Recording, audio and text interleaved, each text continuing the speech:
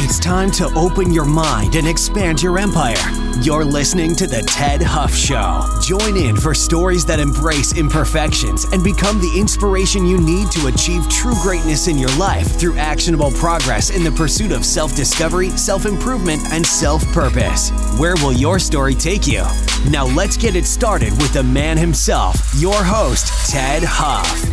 Welcome to episode number 7 of the Ted Huff Show. Get ready to be disrupted. We have Anthony Delgado, CEO and founder of Disrupt, a technology company focused on creating a digital economy for the 3 million residents of Puerto Rico. He discusses today on how he got into technology, how he manages his day-to-day as a tech startup founder, and really what drove him to starting Disrupt for Puerto Rico.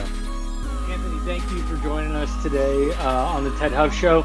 I wanted to get everybody started, kind of help them understand who Anthony is, how did Anthony end up where he's at today, and let's just kind of start with what is your key focus right now, and let's figure out how did you get there?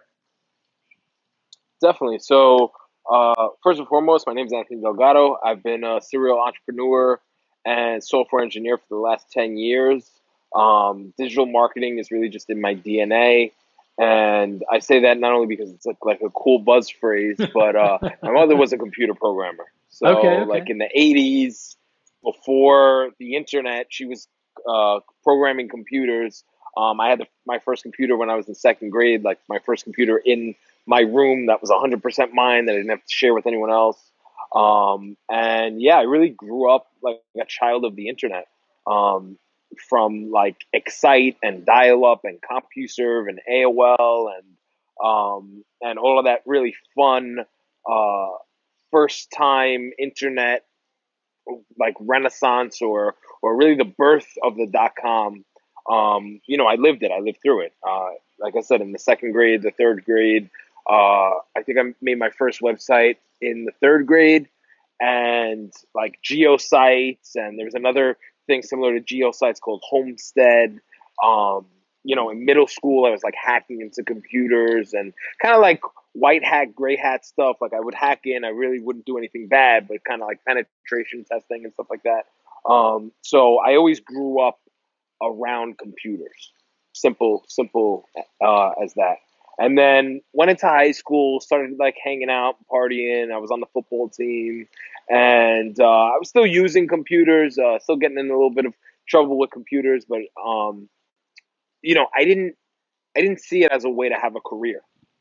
Oh, right. Okay. I just saw it as like a hobby. It was like, oh yeah, I have this skill, this hobby. I like playing with computers, but it wasn't like a career, if you can imagine, right? So how do you go from it being a hobby over to winning a hackathon and then now moving into what you're doing in Puerto Rico?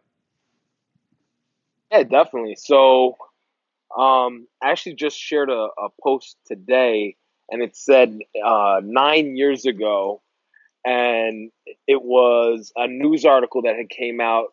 Google Friend Connect is now available in 40 countries. And if you look at the comment that I left, it was like Google will never be successful in social networking. So it just shows that, They've for the only last tried 10 how many years, I always times? say Google's tried how many they times should now? just Like buy 6 or 7? they should just buy Twitter and just call it a day. But It might help Twitter's yeah, stock so price. yeah, I would think so. They need all the help they can get. But yeah, so I didn't really see computers as a means of income. It was just like a hobby. Then when I was 18, I got introduced to like eBay and Amazon, started selling things online, realized that I could make a lot more money than my college professors, just like selling stuff on eBay, making like $10,000 a day and upwards of that. And really realized like, okay, this internet thing, there's a future here. But then even then, I didn't see myself as a software developer. I was just like a digital marketer, just like a hacker, just like somebody that used the computer to make money. And the landscape was a lot different. This is like maybe 2005 at that time. And I'm making all this money online, and I'm using technology, but I did not see myself as a software engineer. There was no Google headquarters in New York. There was no Twitter headquarters in New York. The landscape was a lot different. Um, and then in 2007, I sold my first company, and I took the proceeds of that and I created a tech startup. And it was a competitor to eBay. The name of the startup was called Abanza, and it was a competitor to eBay. And that's how I really learned to code like more hardcore, more than like just like MySpace layouts or whatever. So I ran that company for about 2 years. It was kind of like a failed startup. I made a little bit of money from it, but then what I realized was that I could monetize Google AdWords and Google advertising. So Okay. began monetizing with Google advertising. I had put ads on the original startup's website, and then I started like a blogging network. And again, I was coding, I was creating custom plugins, I was integrating with APIs, I was creating Twitter bots. I used the V1 of Twitter's API and the V1 of YouTube's API. So that's like, again, like trying to date myself as much as possible. Um, but yeah, so again, but for years, I really only saw myself as like this digital marketer, hacker guy that was like making money, and it was more like entrepreneurial. At that point in time, I'm just like, oh yeah, whatever. Like, let's slap some shit together and call it a day. Put a bow on it and put a buy it now button and like try to squeeze some money out of the internet. And it really changed my perspective. And a few years later, started getting into the hackathon scene. Prior to that, I built out some real world solutions for some different companies. We had one of the biggest law firms in the country. We did a $900,000 deal, close to $1 million deal, and I wrote a little bit of code that solidified that project and brought it together using Twilio's products. And I was able to realize, like, oh wow, if I can write 20 lines of code and that can seal the deal on $1 million project, we might be onto something here. You recently had an article in Forbes about making the move to Puerto Rico. What was the catalyst to move to Puerto Rico primarily? And you don't have to rehash the article, but kind of just give us an update to how that came to be and the roots that you have there in Puerto Rico. Definitely. So the name of the article is why Puerto Rico is the perfect place for digital nomads. If you look, I have the palm trees in the background, like I'm here in Puerto Rico. And I actually wrote the article when I was still in New York. And I did that. There's a saying called burn the ships. If you want to take over the island, you have to burn the ships. So I actually wrote the article about a month prior, and I submitted it. And it takes about maybe 3 weeks to a month, the review process going back and forth. And I knew that if that article was released and I wasn't in Puerto Rico by that time, I just like wouldn't be able to live with myself. So I'm like, I'm going to write this article and I'm going to write it in the future tense. So I started out and it's like, bye mom, I'm moving to Puerto Rico and here are the 10 reasons why. And I'm writing it as if I'm already here. So I really did like write it into existence. But to backtrack to like, why am I here? So part of it is a lot of the things I mentioned in the article. There's crazy tax incentives. There's growing startup culture. It's freaking beautiful. There's history. There's culture. There's music. So many reasons. But the kind of more personal philanthropic part of that I actually left out of the article due to like kind of the way their editorial guidelines are. And that was Hurricane Maria and some more philanthropic things that we're doing. So when Hurricane Maria first happened, me and a buddy of mine, we got a pallet of water, a pallet of food and supplies, dropped it off at a location. And then a few months later, we started hearing reports that they were not distributing all the supplies that, millions of American Puerto Ricans had donated. So all this stuff got stuck in the port and it was not being distributed. So me and a good friend of mine, Hugo Sanchez, and a couple of other friends of mine, we got on a plane and we came over here and we came to do relief efforts. And we gave away 300 solar panel lights, food, water, supplies. We went city to city, really going to these forgotten cities that didn't have power. At that time, the island was about 50% power, and the 50% that didn't have power, it was really these, you know, lower class, lower middle class towns that were really just being completely neglected. So the the capital and the more affluent cities had their power restored, and there were actually like these kind of forgotten cities that didn't have their power restored. So we went all around the island. We went all the way down to Lattice in the middle of the island. We went to up into the mountains in the center of the island. We went to Patilas all the way in the south. We went to Fajardo. Um, we went to we actually stayed in Luquillo and really like explored and experienced parts of the island that I never had seen. And I have family from here. I have family in Arecibo, but really like explored the island like I never had before. So we were supposed to be down here for like a week. Um, Ended up staying down here close to 3 weeks, and then we got back and we're like, okay, well, this is like putting a band-aid on a bullet wound. Okay, great. We gave him like enough water for like a couple of days, maybe a week tops. But how do we create financial stability so that we can, create economic freedom and upward mobility for the people that live there? So we came up with the concept to teach coding. So as I mentioned, when I was 18, the way that I created financial freedom for myself was by leveraging the power of the internet, was coding and digital marketing and online entrepreneurship. So our concept was at that time to bring coding and bring that technology education over to the island of Puerto Rico. So we decided to start a school.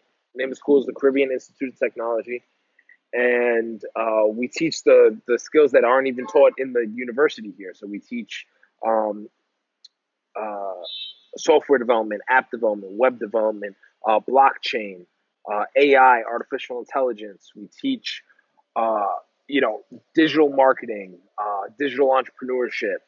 Uh, you know, uh, the skills that you need to not only get a job, which I think is super important, but also to create financial freedom for yourself, right? So teaching coding, but also through the lens of entrepreneurship.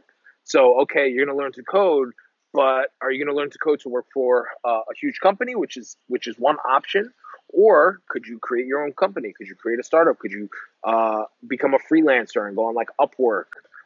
Could you create some sort of app and monetize the app? So there's all these other ways to create financial freedom for yourself. And one of the problems that we found here is that there are not as many skilled jobs as we It's would like. because it's mostly focused on the hospitality and tourism industry. What is it on? Yes. So it's the service industry is the second biggest driver of the economy here.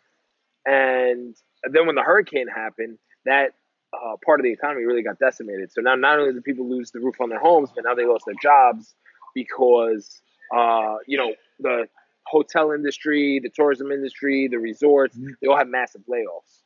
So how could we create an economy that was not reliant 100% on tourism, that was not reliant 100% on the service and hospitality industry, that had maybe a third leg to the economy, that was powered by technology and innovation? And the internet here is actually really good. Out of all the other Caribbean islands, compared to Cuba, obviously, but even the Dominican Republic and Jamaica, the United States, the Puerto Rico is part of the United States. So their infrastructure is really on par with any other American city, especially in the capital. So, right now we're doing this interview via video chat, and it looks crystal Yep. clear on my end. I don't know about you, but No, it's clear. It's clear over so, here too. I can even hear you. I can't just see. I can hear you. um, but yeah, so leveraging that, taking advantage of that. So, if you want, we can link the article in the show notes. Oh, Um, definitely. We're definitely going to link the article in the show notes. We'll put a link to the Caribbean Institute as well, and into your socials and a number of different things because we want to make sure that people can reach out to you and learn more because you'd mentioned to me when we were talking earlier that you've got this really cool thing going on that I wish I probably will figure out a way to make this happen. I'm not going to say wish. I'm going to figure out a way to make this happen because I would really like to participate in that boot camp that you're talking about. So I'd love to, to kind of share what your drive is behind the boot camp. And then I want to circle back around to another reason that you'd shared with me about the reason of bringing the digital culture to Puerto Rico and keeping the intellectual powerhouses on the island. So let's talk about the boot camp first, and then we'll talk about the intellectual powerhouses. Definitely, definitely. So, like I mentioned earlier, we're starting a school. It's called the Caribbean Institute of Technology. And for every single student that we get from the United States to come and we're creating like a vacation slash education. So a mixture of like a study abroad program and like a corporate retreat. So if you're already on the job and you just want to learn a new skill, you come down to Puerto Rico, you learn a new skill, and you go back to your regular job. If you're studying computer science in a university in the States, again, you can take a summer trip, and it's almost like a study abroad program. You learn a new skill, you go back and you graduate from your respective university in the States powered up.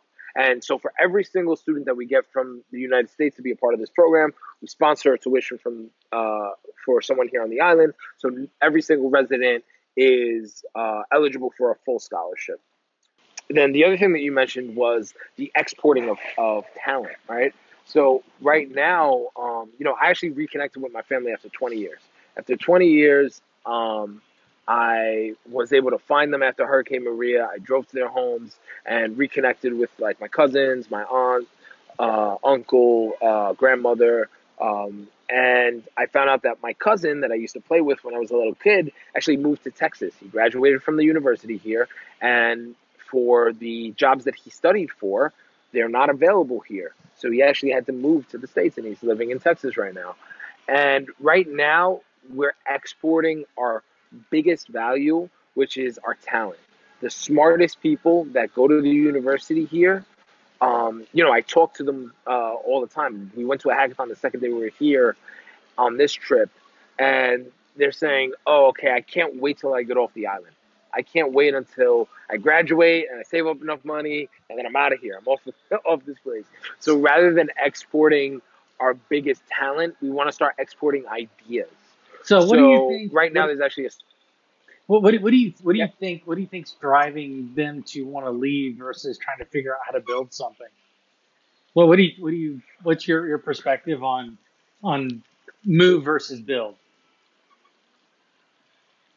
Well, there's a lot of different factors there. There's a term that is used here called the colonial mindset, where there is a little bit of a mindset shift as opposed to New York and other major cities. So, there isn't a huge entrepreneurial culture. There is, but it's a little bit different. It's definitely much more conservative here, both the politics and the culture. And, while there is a lot of entrepreneurship, it's more focused around like brick and mortar retail. So there's tons of cool stores and shops and lounges and bars and events. And there is entrepreneurship here, but it's really focused around like tourism. It's around that service industry.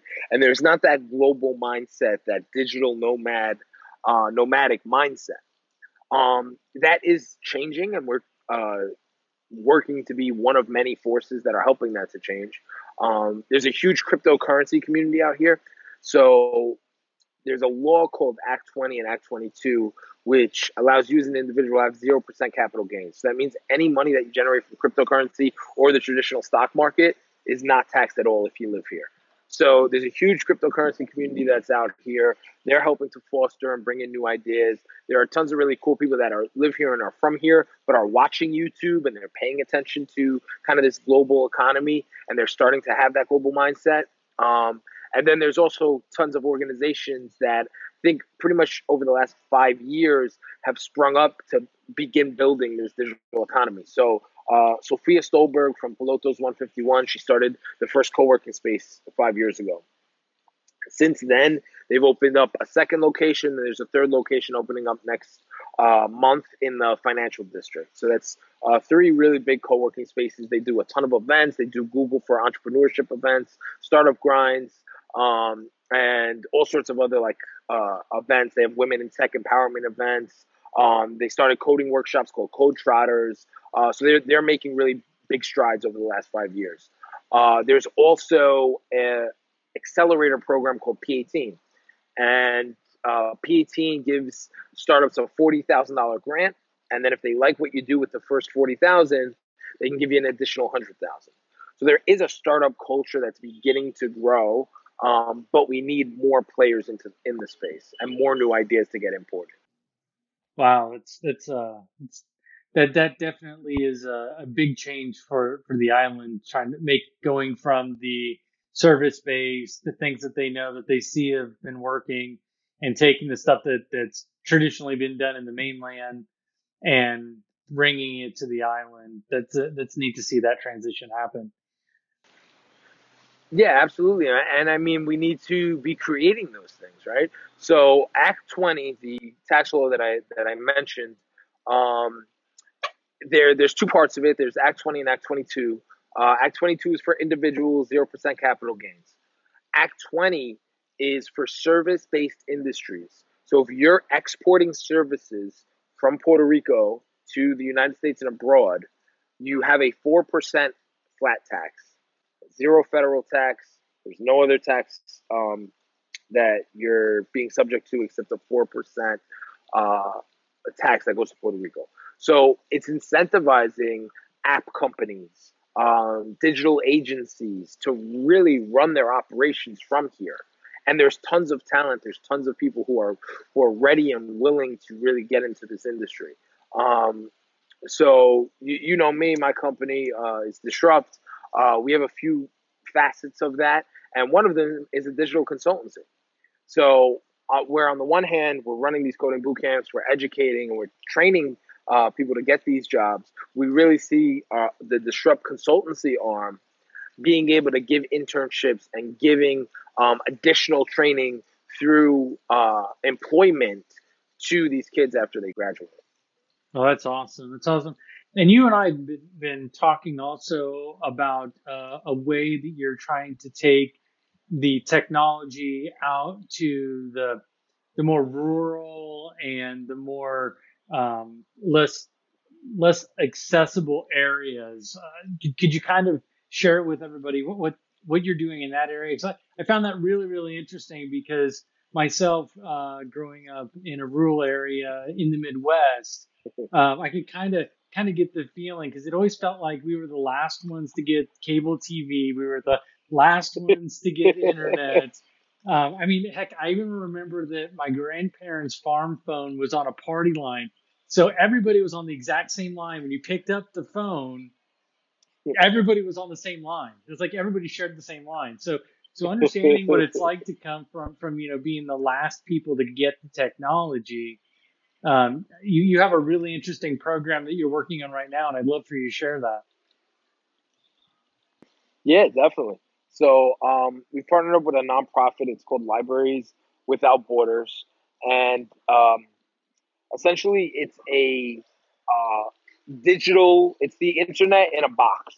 So it's like this digital library in a box. It's about the size of a little bit smaller than a shoebox, and it contains a Raspberry Pi, a really huge, like multiple terabyte hard drive, and really all of the world's information. So it has every single Wikipedia article on it. It has, financial literacy, language literacy, like kids can learn English from this box.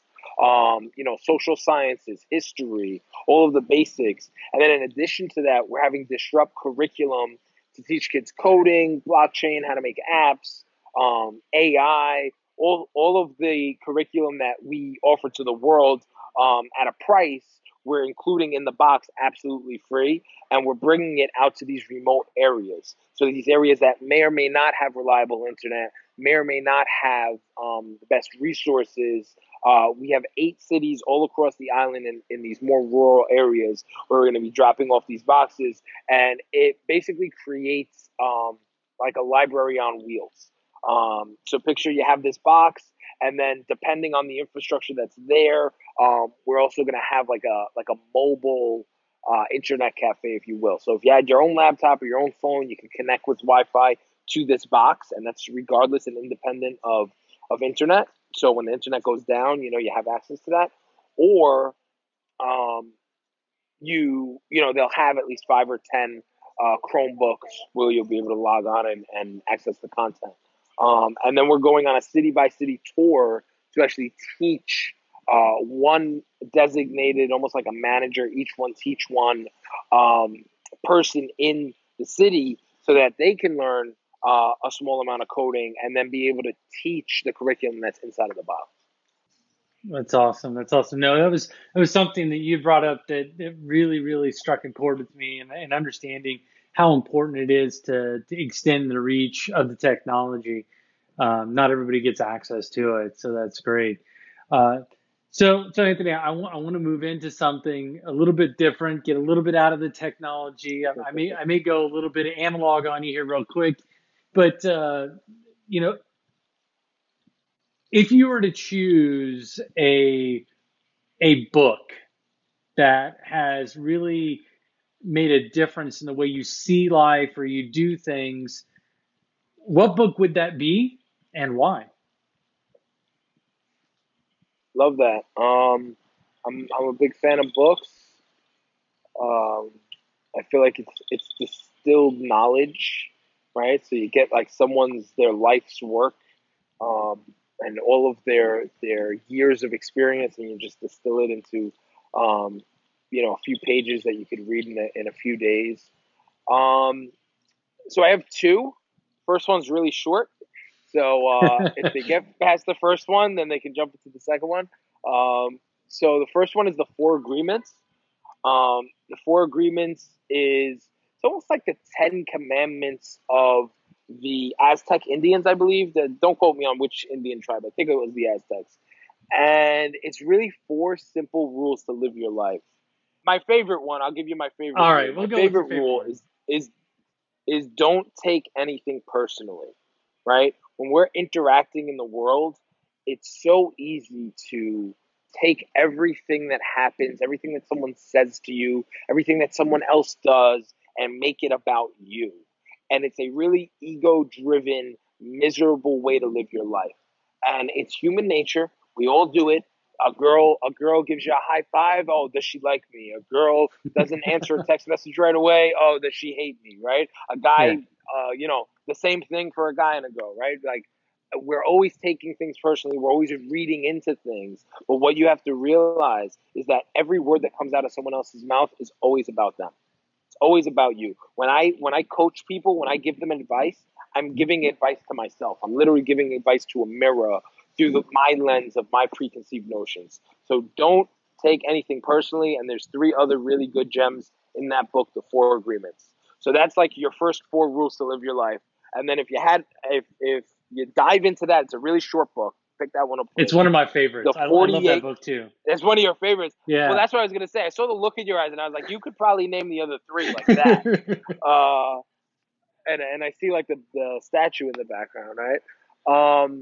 And then the second one is much thicker, and it's the 48 Laws of Power by Robert Greene. This goes into history, and all these powerful people in history and their rises and their falls. And, it goes into Shakespeare and the gladiators and Roman Empire and all these really great tales in history. And it shows laws or rules that people use to rise to power. That's awesome. That's awesome. So you talked about the 4 Agreements and something to live by. What behavior, belief, or habit have you changed in, say, the last 2 to 3 years that has completely changed the way that you live your life? The big mind shift change that I've had recently, and I've done a couple of programs and been to a few seminars that have reinforced it in different ways, is really just realizing that I'm the author of my own life and that I have the right and the God-given duty to ask for and put into existence anything that I want in the world. So I'll give you an example. Again, talking about the hackathon, my friend was approaching Porsche for a sponsorship. And I was like, great, ask them to donate a car. They're Porsche. And he's like, no, that's too much. I was We can't expecting that ask for reaction. that. What's wrong with you? Yeah, no, don't. Oh, that's too much. They would never. I'm like, what do you mean they would never? That's for them. That's like if I'm Poland Spring and I give you water. That's what they make. They make cars. Just ask them for a car. What are they going to say? No? Ask them for a car and ask them seriously. And, the worst thing that they're going to say is, you know what? We can't give you a car, but we'll have a car parked there in the front. Right. Or, hey, we can't give you a car, but we'll loan it to you for a week and you can drive it. Whoever. But, don't bite your tongue. You don't need permission. Take what you want in life. If your intentions are pure and you have a goal that you want, then freaking ask for it. And don't ask for permission. I have a friend of mine who's interviewing at Google, the same thing. He was going back and forth with them via email, and they didn't send the calendar invite. And he's like, oh, I don't know. They didn't send the invite. I think they forgot. Like, it's Google. Send them the invite. Send them the invite and call them and email them and say, hey, we have a 1:00 call. Where are you? Well, so, really not asking permission for stuff. Yeah. Yeah. You're actually moving into the next thing. And I don't want to lose the momentum here. So, the next piece that I always like to ask, and you can't cheat now because you've already given me two, so you can't cheat in this. Is it what could somebody do? Give me just one more thing. What can somebody do today to get them that one step closer to that successful life, or to that life of being a digital nomad, or to taking and changing the direction in their life? I mean, everything that you're doing right now is really helping people change their future. So what's one thing that somebody can do today to change their future? Take responsibility for your life and stop complaining. It's not anyone else's fault. It's not anyone else's responsibility. I grew up in a very urban environment. I was at gunpoint when I was a teenager. I have friends who were killed. I have other friends who were responsible for their deaths and are now doing 20 years in jail. I have friends who committed suicide. None of that is an excuse for me to not execute. Everybody has their thing. Whatever your thing is, it's never going to be as big to you as it is to the world. And nobody freaking cares. Okay? Take responsibility for your life. It is your job to execute on your dreams. So just go after them and take responsibility for yourself. Awesome. All right. So one last question before we close out for today is, when you start to feel overwhelmed or you're losing focus, what is it that you do to calm yourself down and to regain that focus? What is something that you do that everybody else can use as well to help them get refocused on what's important to them? Well, I mean, this is kind of you got to move to Puerto Rico for this, but I like to go in the ocean. My apartment's 3 blocks away from the ocean, so for the past month, I get stressed out and I go into the ocean. The ocean's much bigger than me, so I'm in this thing that's bigger than myself. I think really just hacking your state. Even before I came here, we went down the shore and they have all these rides, carnival rides, and I went on all 3 of the biggest, most scariest things that cost the most money to do. Right. And so I went on this one thing where they put you on a string and they drop you and you float over the ocean on a string.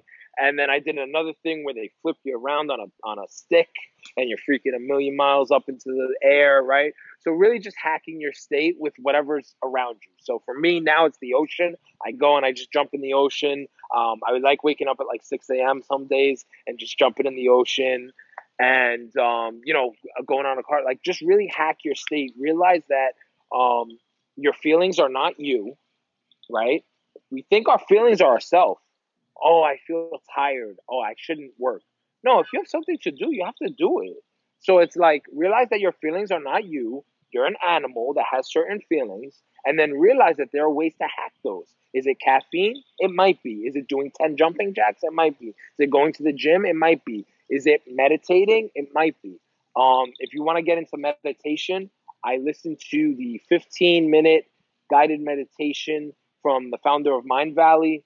Really, really good stuff for beginners. It's guided meditation. Yeah. But yeah, just hack yourself, man. Your body is an operating system. Your feelings are not you. They're emotional responses. You know, I love talking about fear. I have like a little rant on YouTube about fear. Fear is an emotion that comes from the animal part of your body when you were living in a jungle and there were tigers. So like, and your life was in danger. So if you have fear and it's around something where your life is in danger, you're scared to talk to a girl, you're scared of a business proposal, you're scared of a business meeting, you're scared to ask for a raise. That's a false flag. That's a misfire. That's because you have old hardware that's wired for the jungle and you're not in the fucking jungle anymore. So anytime you're scared of something and you're not in direct physical harm, realize that that's not you, it's not intelligent thinking, and just freaking snap out of it and jump into it. Awesome. No, that is perfect. That is perfect. So before we close out, let's talk about the best place to get a hold of you. And let's share with everybody where's the best place to get a hold of Anthony and to learn everything about Anthony other than the show notes. They're going to be down below. But other than the show notes, what is the best place to get a hold of Anthony and to find out what's going on there in Puerto Rico with you and all the entrepreneurs that have started inhabiting that island? Absolutely. So a couple of different places.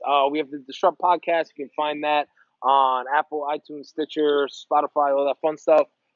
We have Disrupt.digital is our blog. Disrupt.university is our online courses. We have Caribbean.institute is the in-person. If you want to come to the Caribbean and take a course, you can go there. As far as my personal, you can go to anthonydelgado.me. You can send me an email at me@anthonydelgado.me, or you can look me up on Instagram with the same handle, anthonydelgado.me. Awesome. Well, Anthony, I really appreciate the time today. Really love diving into everything you're doing for that island. I love it. I haven't been back in a while, and I was just talking to my wife. I got to make a trip back out there. You and a handful of other guys have been egging me on, so I have a feeling it's going to happen a lot sooner than later. And it's super proud of what you're bringing to that island. I know they need it desperately, and I'm glad that they have people like you that are being great servant leaders like that. Well, thank you so much. I appreciate being on the season 1 of the show. And yeah, man, I can't wait. You have a friend on the island now. And that goes for all of your viewers, too. Look me up when you get to Puerto Rico, and I'll be your tour guide. All right, we may have to go for a swim first thing in the morning when I get there. All right, awesome. Thank you. All right. If you like the way this episode looked and sounded, you too can get the same experience. The Moti app is available for download on Apple iTunes. Go to motiapp.com, motiapp.com to download it now. That's it for this episode of The Ted Huff Show. But we know you're wondering where you go from here. TedHuff.com makes it easy for you to get notifications for new episodes, specialized contests, exclusive giveaways, and upcoming events simply by signing up for our mailing list. You'll get access to all this and more by visiting TedHuff.com. That's TEDDHUFF.com. Until next time, open your mind and expand your empire right here on The Ted Huff Show.